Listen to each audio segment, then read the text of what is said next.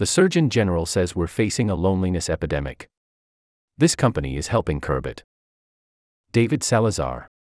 When Cindy Jordan's stepdaughter, Riley, had a mental health crisis in 2017, one of the main things Riley shared with her family was that despite being in college and living with a girlfriend, she felt very alone.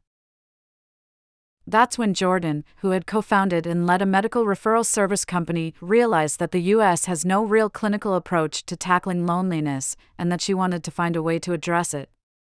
She and her wife started Pix Health, a tech-enabled services company that partners with insurers to screen their members for loneliness and offer interventions via a combination of a chatbot and a team of support staff who are overseen by a clinician.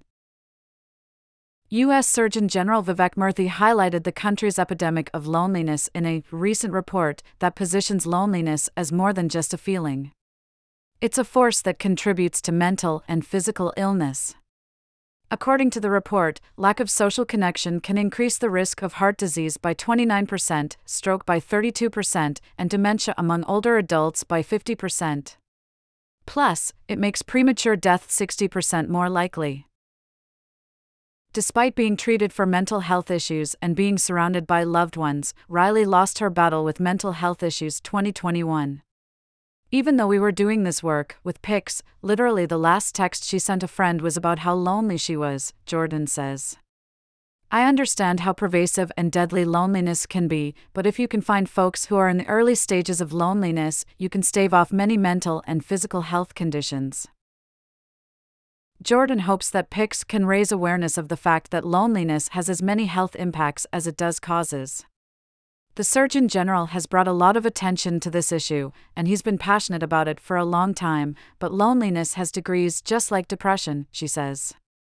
She adds that a lot of Murthy's messaging is around re-engaging with community, something that's not easy for the chronically lonely.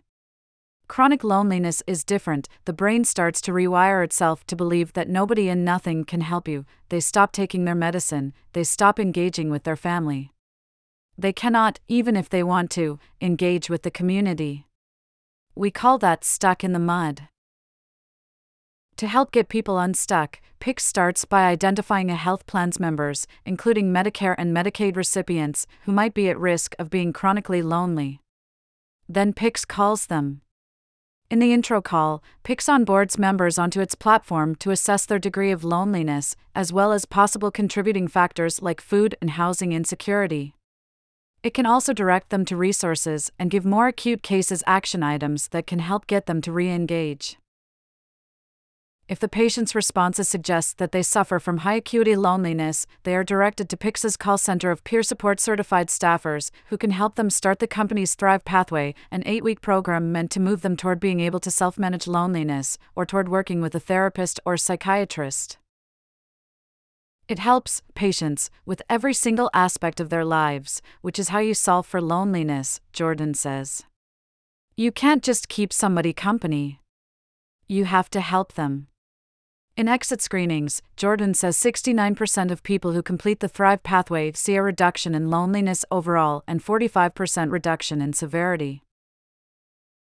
Jordan says that despite the conversation around loneliness taking place recently, it is only just starting to be addressed. But the light being shown by the Surgeon General and Pix could be a step in the right direction.